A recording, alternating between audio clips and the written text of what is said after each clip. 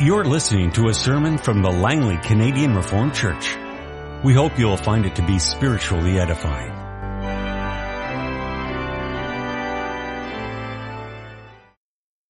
Connection with our sermon this afternoon, in which Lord's Day 40, covering the sixth commandment, will once again have our attention. I would invite you to turn in your Bibles, first of all, to Romans chapter 13. Everyone must submit himself to the governing authorities, for there is no authority except that which God has established. The authorities that exist have been established by God. Consequently, he who rebels against the authority is rebelling against what God has instituted, and those who do so will bring judgment on themselves.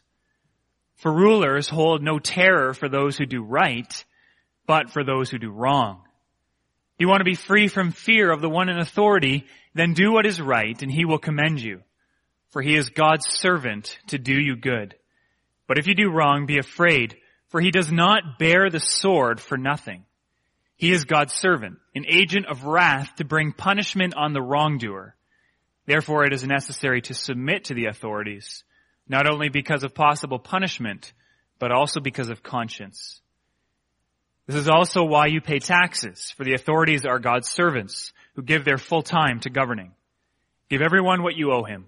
If you owe taxes, pay taxes. If revenue, then revenue.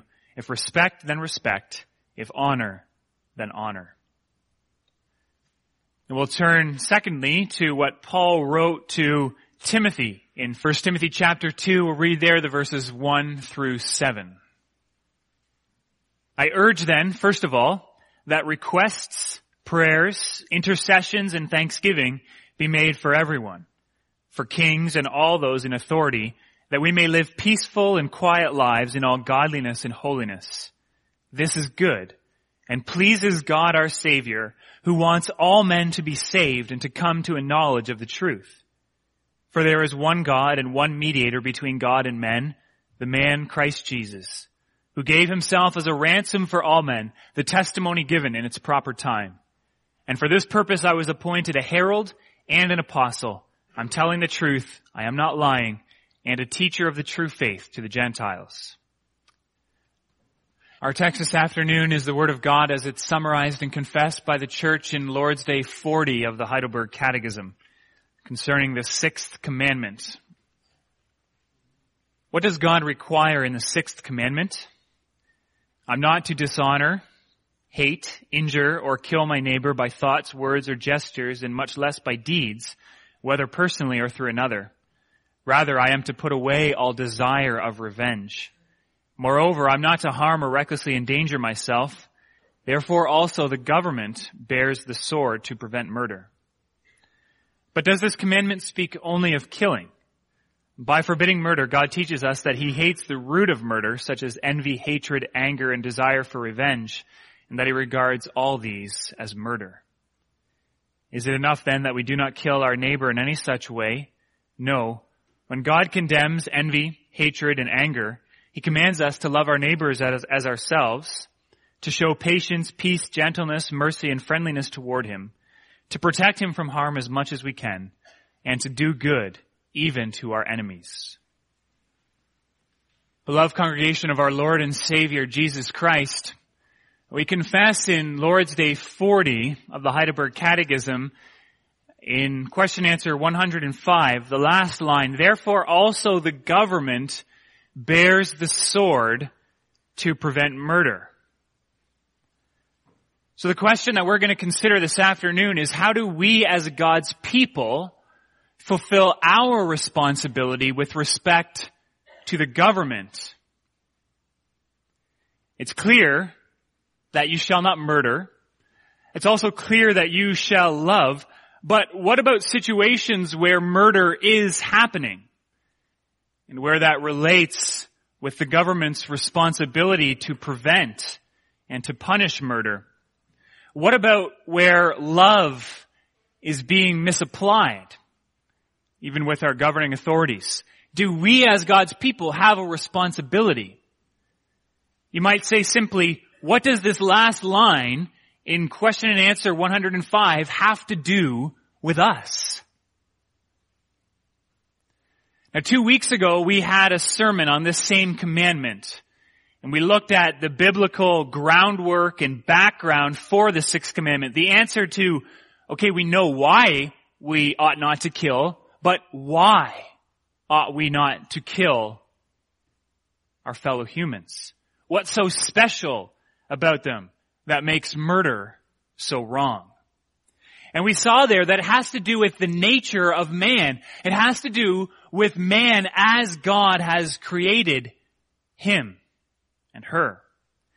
Mankind, the climax of creation, was created in the image of God. And that has many implications for us, not the least of which is that all humans have dignity and honor by the very virtue of their being humans. They have dignity and honor. God has created them with it.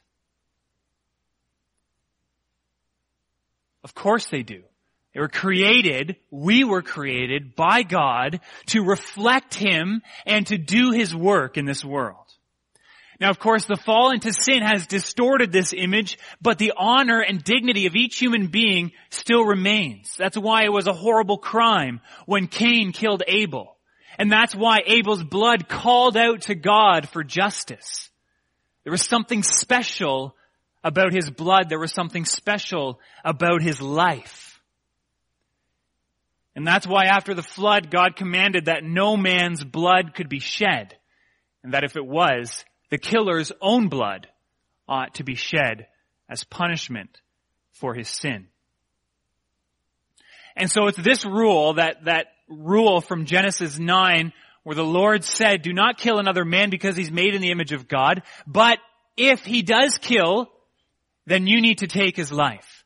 This introduces us into the concept of governing authorities and the question of whose responsibility is it to take the life of that murderer? And what are the parameters of that responsibility? And so as we consider God's word in this respect this afternoon, we will consider that the government, in fact, bears the sword. The government bears the sword. And so there's an interplay of authority and responsibility between the government and God. God gives authority to the government. The government has responsibility toward God to carry out this responsibility. But we'll also see that as God's people, we have a responsibility with respect to the government, the ones whom God has put in authority over us. And finally, we'll consider that we have a responsibility not only toward government, but toward God. As we serve God in this world, it has an effect on how we live and how we act toward the governing authorities that God has put over us.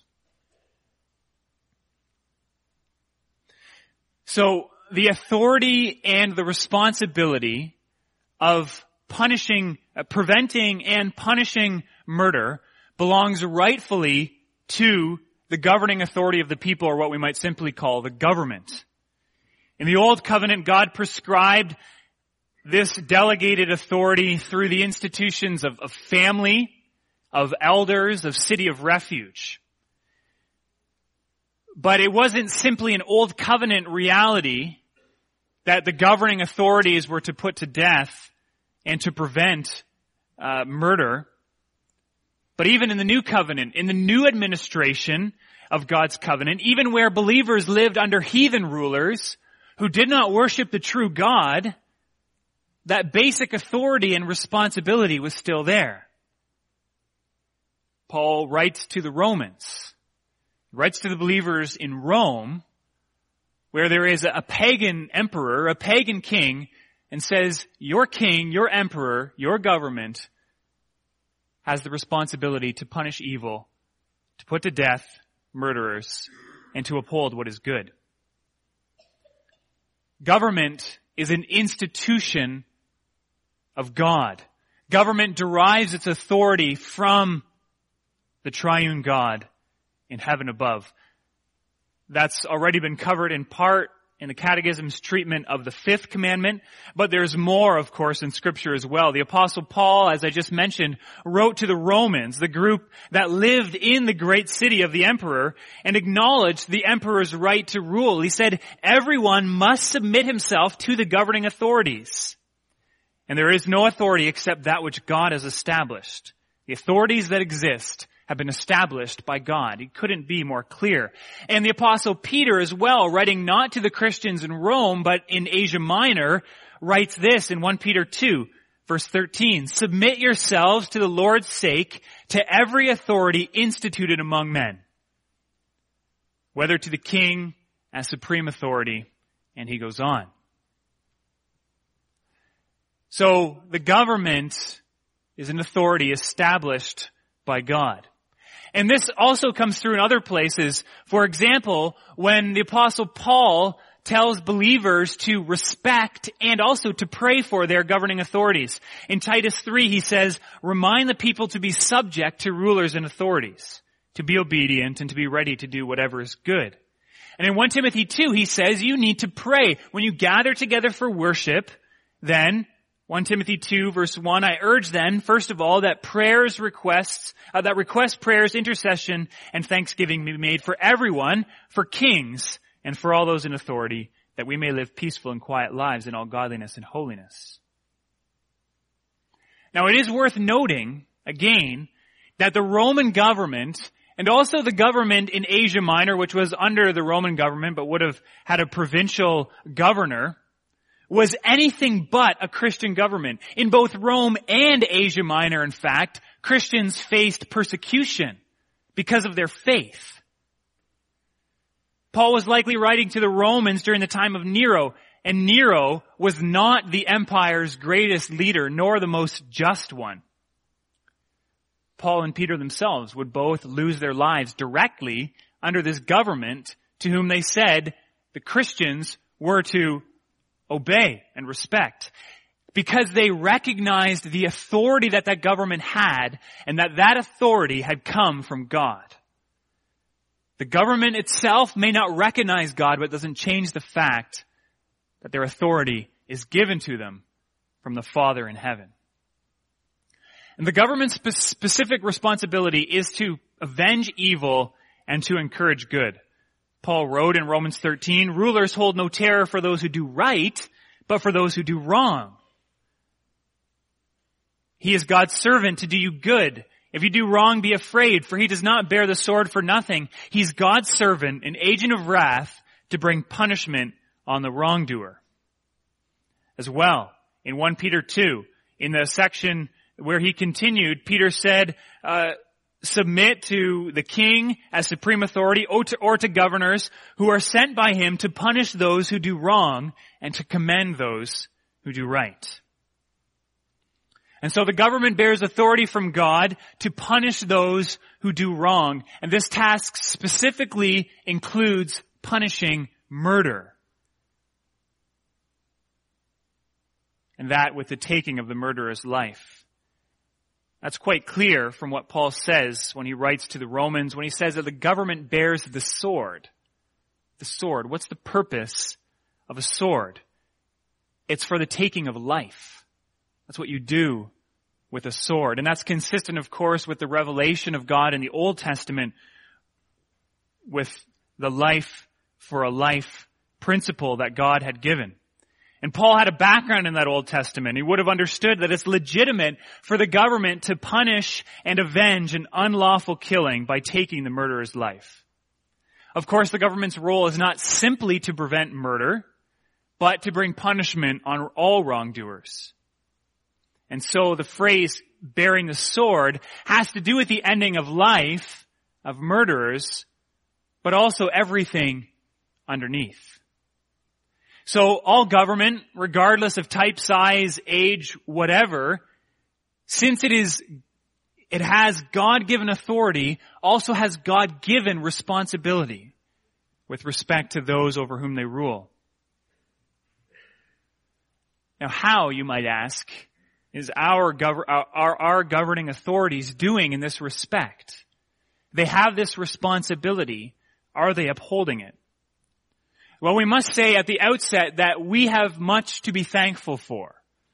Much to be thankful for.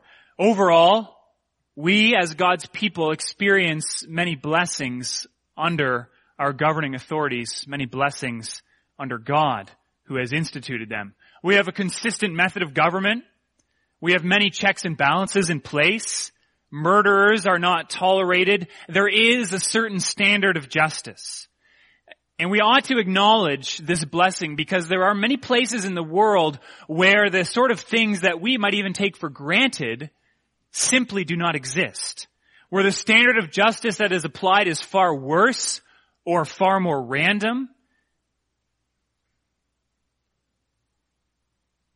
And we can be thankful for these things. Now, some might disagree. Some people are convinced that our government is totally corrupt. But reality would say that this is not true. We do not live in Hitler's Europe. We don't live in Mao's China. We don't live in Mugabe's Zimbabwe or Kim's North Korea. And yet, we also need to acknowledge that, and also understanding the value of human life and the responsibility of our government, we also need to acknowledge that our hearts are saddened, where we see that justice is not being served and where the sword is being held back and misapplied. Now, one area has to do with the punishment of murder itself. Increasingly, the language of justice in our country is about rehabilitation rather than retribution. Rehabilitation rather than retribution. Prisons are then places where troubled people go to be rewired for productive lives and sentences. And sentences are based on what will be good for the person in the future. But the Bible is very clear about punishment and retribution, and that is a part of properly applied justice. A sentence for a murderer, or for any criminal for that matter, is not so much about what's going to happen in the future, but it's more about what they've done in the past, and about justice being applied for what they've done. It's not about what you will do in the future, it's what you've already done. And this also then has bearing on the ultimate or capital punishment. People would say today, you can't rehabilitate a dead man. And so why would you put a murderer to death? Well, no, you cannot rehabilitate a dead person, but you cannot resurrect the life that that person has already taken, apart, of course, from the work and timing of the Lord Jesus Christ. And therefore, the biblical guidelines of a life for a life, under the right circumstances, with the right parameters in place, that is, capital punishment is a good standard to uphold. But that standard is not being upheld in our country today. What are even more troubling are the situations where the most vulnerable image bearers are being not only protected by our government, but their murder is being callously allowed. Of course, we recognize this in the current state of abortion in our country. This is where we recognize a massive injustice being carried out, precisely where our government has the dual responsibility of protecting those who are weak and most vulnerable, and also of applying justice to murder, protecting human life, is where our government supports those who kill, ignores the human life of the children that are killed, and crushes the vulnerable. It makes our hearts very sad to recognize this. And we recognize the injustice that is being perpetrated by our government.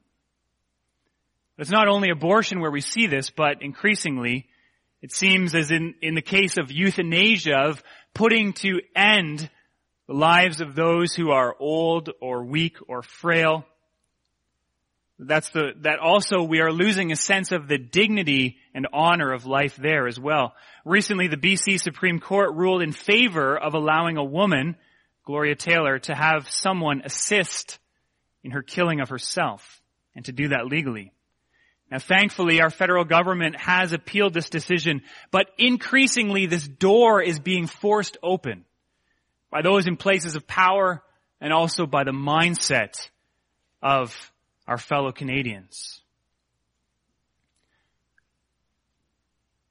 Our government, as all governments around this world, has the responsibility to prevent murder, to protect life, and to uphold justice.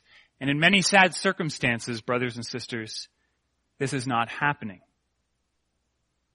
But we need to move on to consider then, what's our responsibility with respect to our government, particularly where we see them working at odds with what God reveals in His Word and what we understand about the nature of justice. If there are responsibilities of the government, what place do we as church and we as Christians have with respect to the government? You might say, well, if the government has authority and responsibility, then that leaves us out. Maybe the church should just focus on better things like evangelism, rather than trying to do the government's work for them. Or you might say, if the government is misusing their authority and responsibility, then we as church are called to act and to rebel. We're called to revolution because of the misuse of authority and responsibility that our government is showing. And so what is the church called to do? Well, first of all, we must remember our calling to respect our government and to obey. We need to appreciate in the first place that we are not called to revolution. And again, I would remind you of the situation under which Peter and Paul wrote to the Christians under the inspiration of the Holy Spirit. When they urged the Romans and the saints in Asia Minor and the people in Ephesus through Timothy to recognize and appreciate their rulers, they were not speaking about King Jesus or King Solomon or King David. They weren't speaking about a perfect or even a very good ruler. They were talking about pagan rulers who left much to be desired in the way that they ruled. They were talking about systems built on false religion and increasingly human worship. They were dealing with kings who legalized infanticide, who punished Christians, etc. And yet, even about them, they could say they are God's ministers. That's what they were called. They were called God's ministers sent to do good. And so certainly we can recognize the good in our governing authorities, respect them, and thank God for them. But beyond this, we as God's people do have responsibility. Respectfully, obediently, we have a responsibility. In the first place, we have the responsibility as church in this country to prophetically speak the Word of God.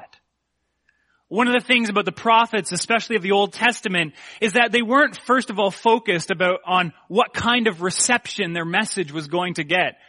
Most of the time, their message was rejected. Sometimes they were punished, and sometimes they were even put to death because of the message that they spoke to the people. And so when we speak the Word of God to our culture, our first concern is not how that message is going to be received. Our first concern is whether this message is the message that God has for this world. Is this the Word of God? Is this the truth? And if it is, then we ought to speak it prophetically and speak it boldly. Yes, the prophets were focused on bringing the Word of God to bear on their times, on their cultures, and on their neighbors. John the Baptist was so bold as to chide Herod for his sins. Daniel called the emperor to humble himself and to acknowledge God's rule. We must speak prophetically. And we must speak so as to be heard, not ashamed of what God's Word says. So our first calling then, underneath the general calling to be respectful, is to speak prophetically. But our calling does not end there. We also have a responsibility of fighting against sin and evil. We have a prophetic calling in this world. We also have a kingly calling in this world. And oftentimes this calls for not just the blunt application of truth, but also the careful and tactful forward movement that a king would use in battle. It involves strategy and diplomacy and policy. Is it enough, we must ask ourselves, simply to shout at the government and to tell them what they are doing wrong? Is that the only, and is that the most effective way of driving back evil and upholding justice? The justice that God's Word teaches us about. We need to ask ourselves, will shouting at the government save real human lives and protect real human lives? In the fight against sin and evil, we don't give up our prophetic calling, but we add to it the kingly calling of fighting evil amidst the muck of life, amidst situations which are not ideal, but in which we are called to work. And so this means then, as we speak the word of God to the government, also assisting the government in its task. It means providing real and tangible solutions to our leaders to help them. It means being engaged in politics wherever we can be effective. Voting, of course, being the bare minimum. We don't all have the same gifts or opportunities, but certainly as God's people, we have many gifts and many opportunities with which to serve. To join the fight, driving back sin and evil at the political and judicial level. So we have a prophetic calling. We have a kingly calling. We also, thirdly, have a priestly calling. The priestly calling of caring for those who are weak and vulnerable, of protecting lives. Are we not called, brothers and sisters, to love our neighbor? And as the Lord Jesus would teach us, our neighbor is precisely the person who we may not expect to be our neighbor. Yes, that includes unborn children, but it also includes their often troubled mothers. Yes, this includes the most vulnerable, elderly, and chronically ill, but it also includes those who are lonely, who are feeling abandoned, and who are increasingly being left behind by a culture that does not recognize their worth. As the church, we have a tremendous opportunity to love, to show the love of God as we care for those who are in troubled situations. And so we don't all have to be members of parliament. We don't all have to be lawyers, political insiders, or political science majors. But we are all called to be prophets, kings, and priests. Because we have an anointing by Jesus Christ.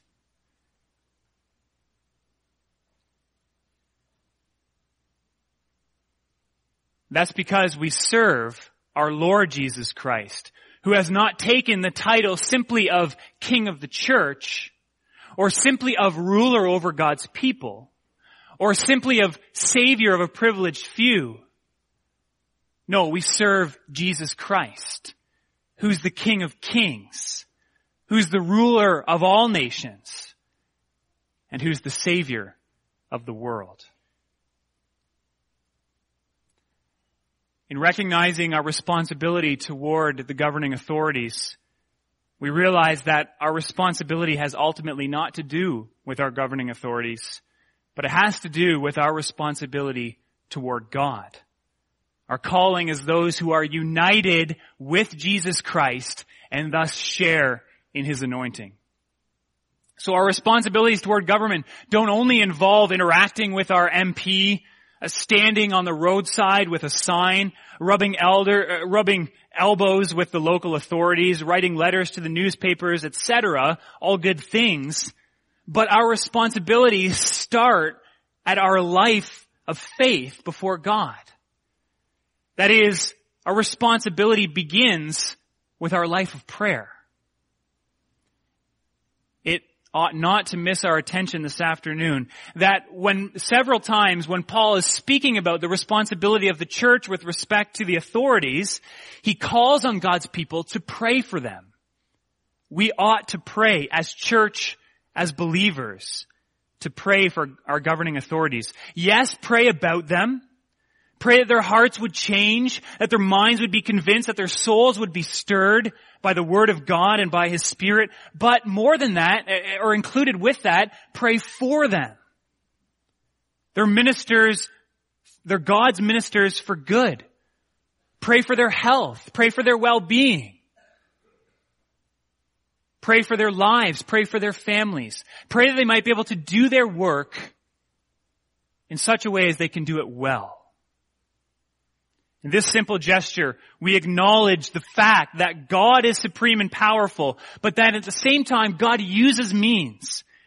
And the means by which He upholds justice and extends love and care to people in this world is through the institution of government. And so we pray. Now, prayer is the most important part of thankfulness. It's where we begin, but it's not the only part. That's why we do have a calling to work for the good of our neighbor. Faith works itself out in love. And love for our neighbor certainly involves doing what we can to protect lives, to prevent murder, and to encourage good.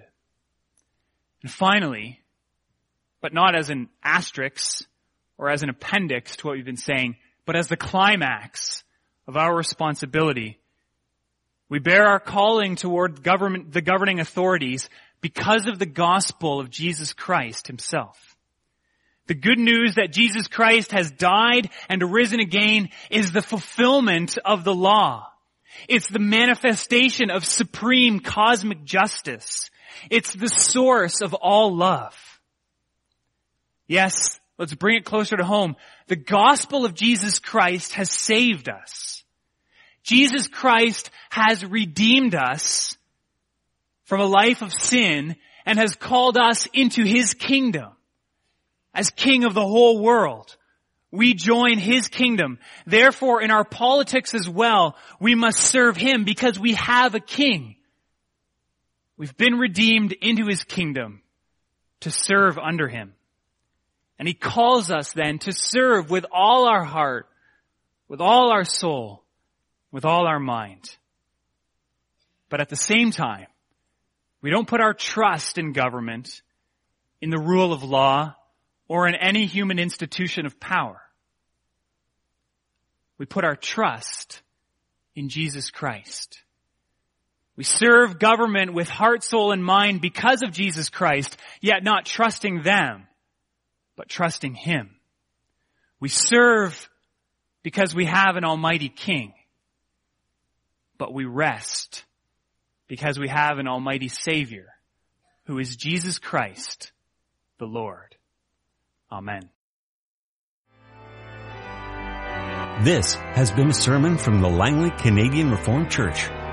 For more information, please visit us on the web at www.langleycanrc.org.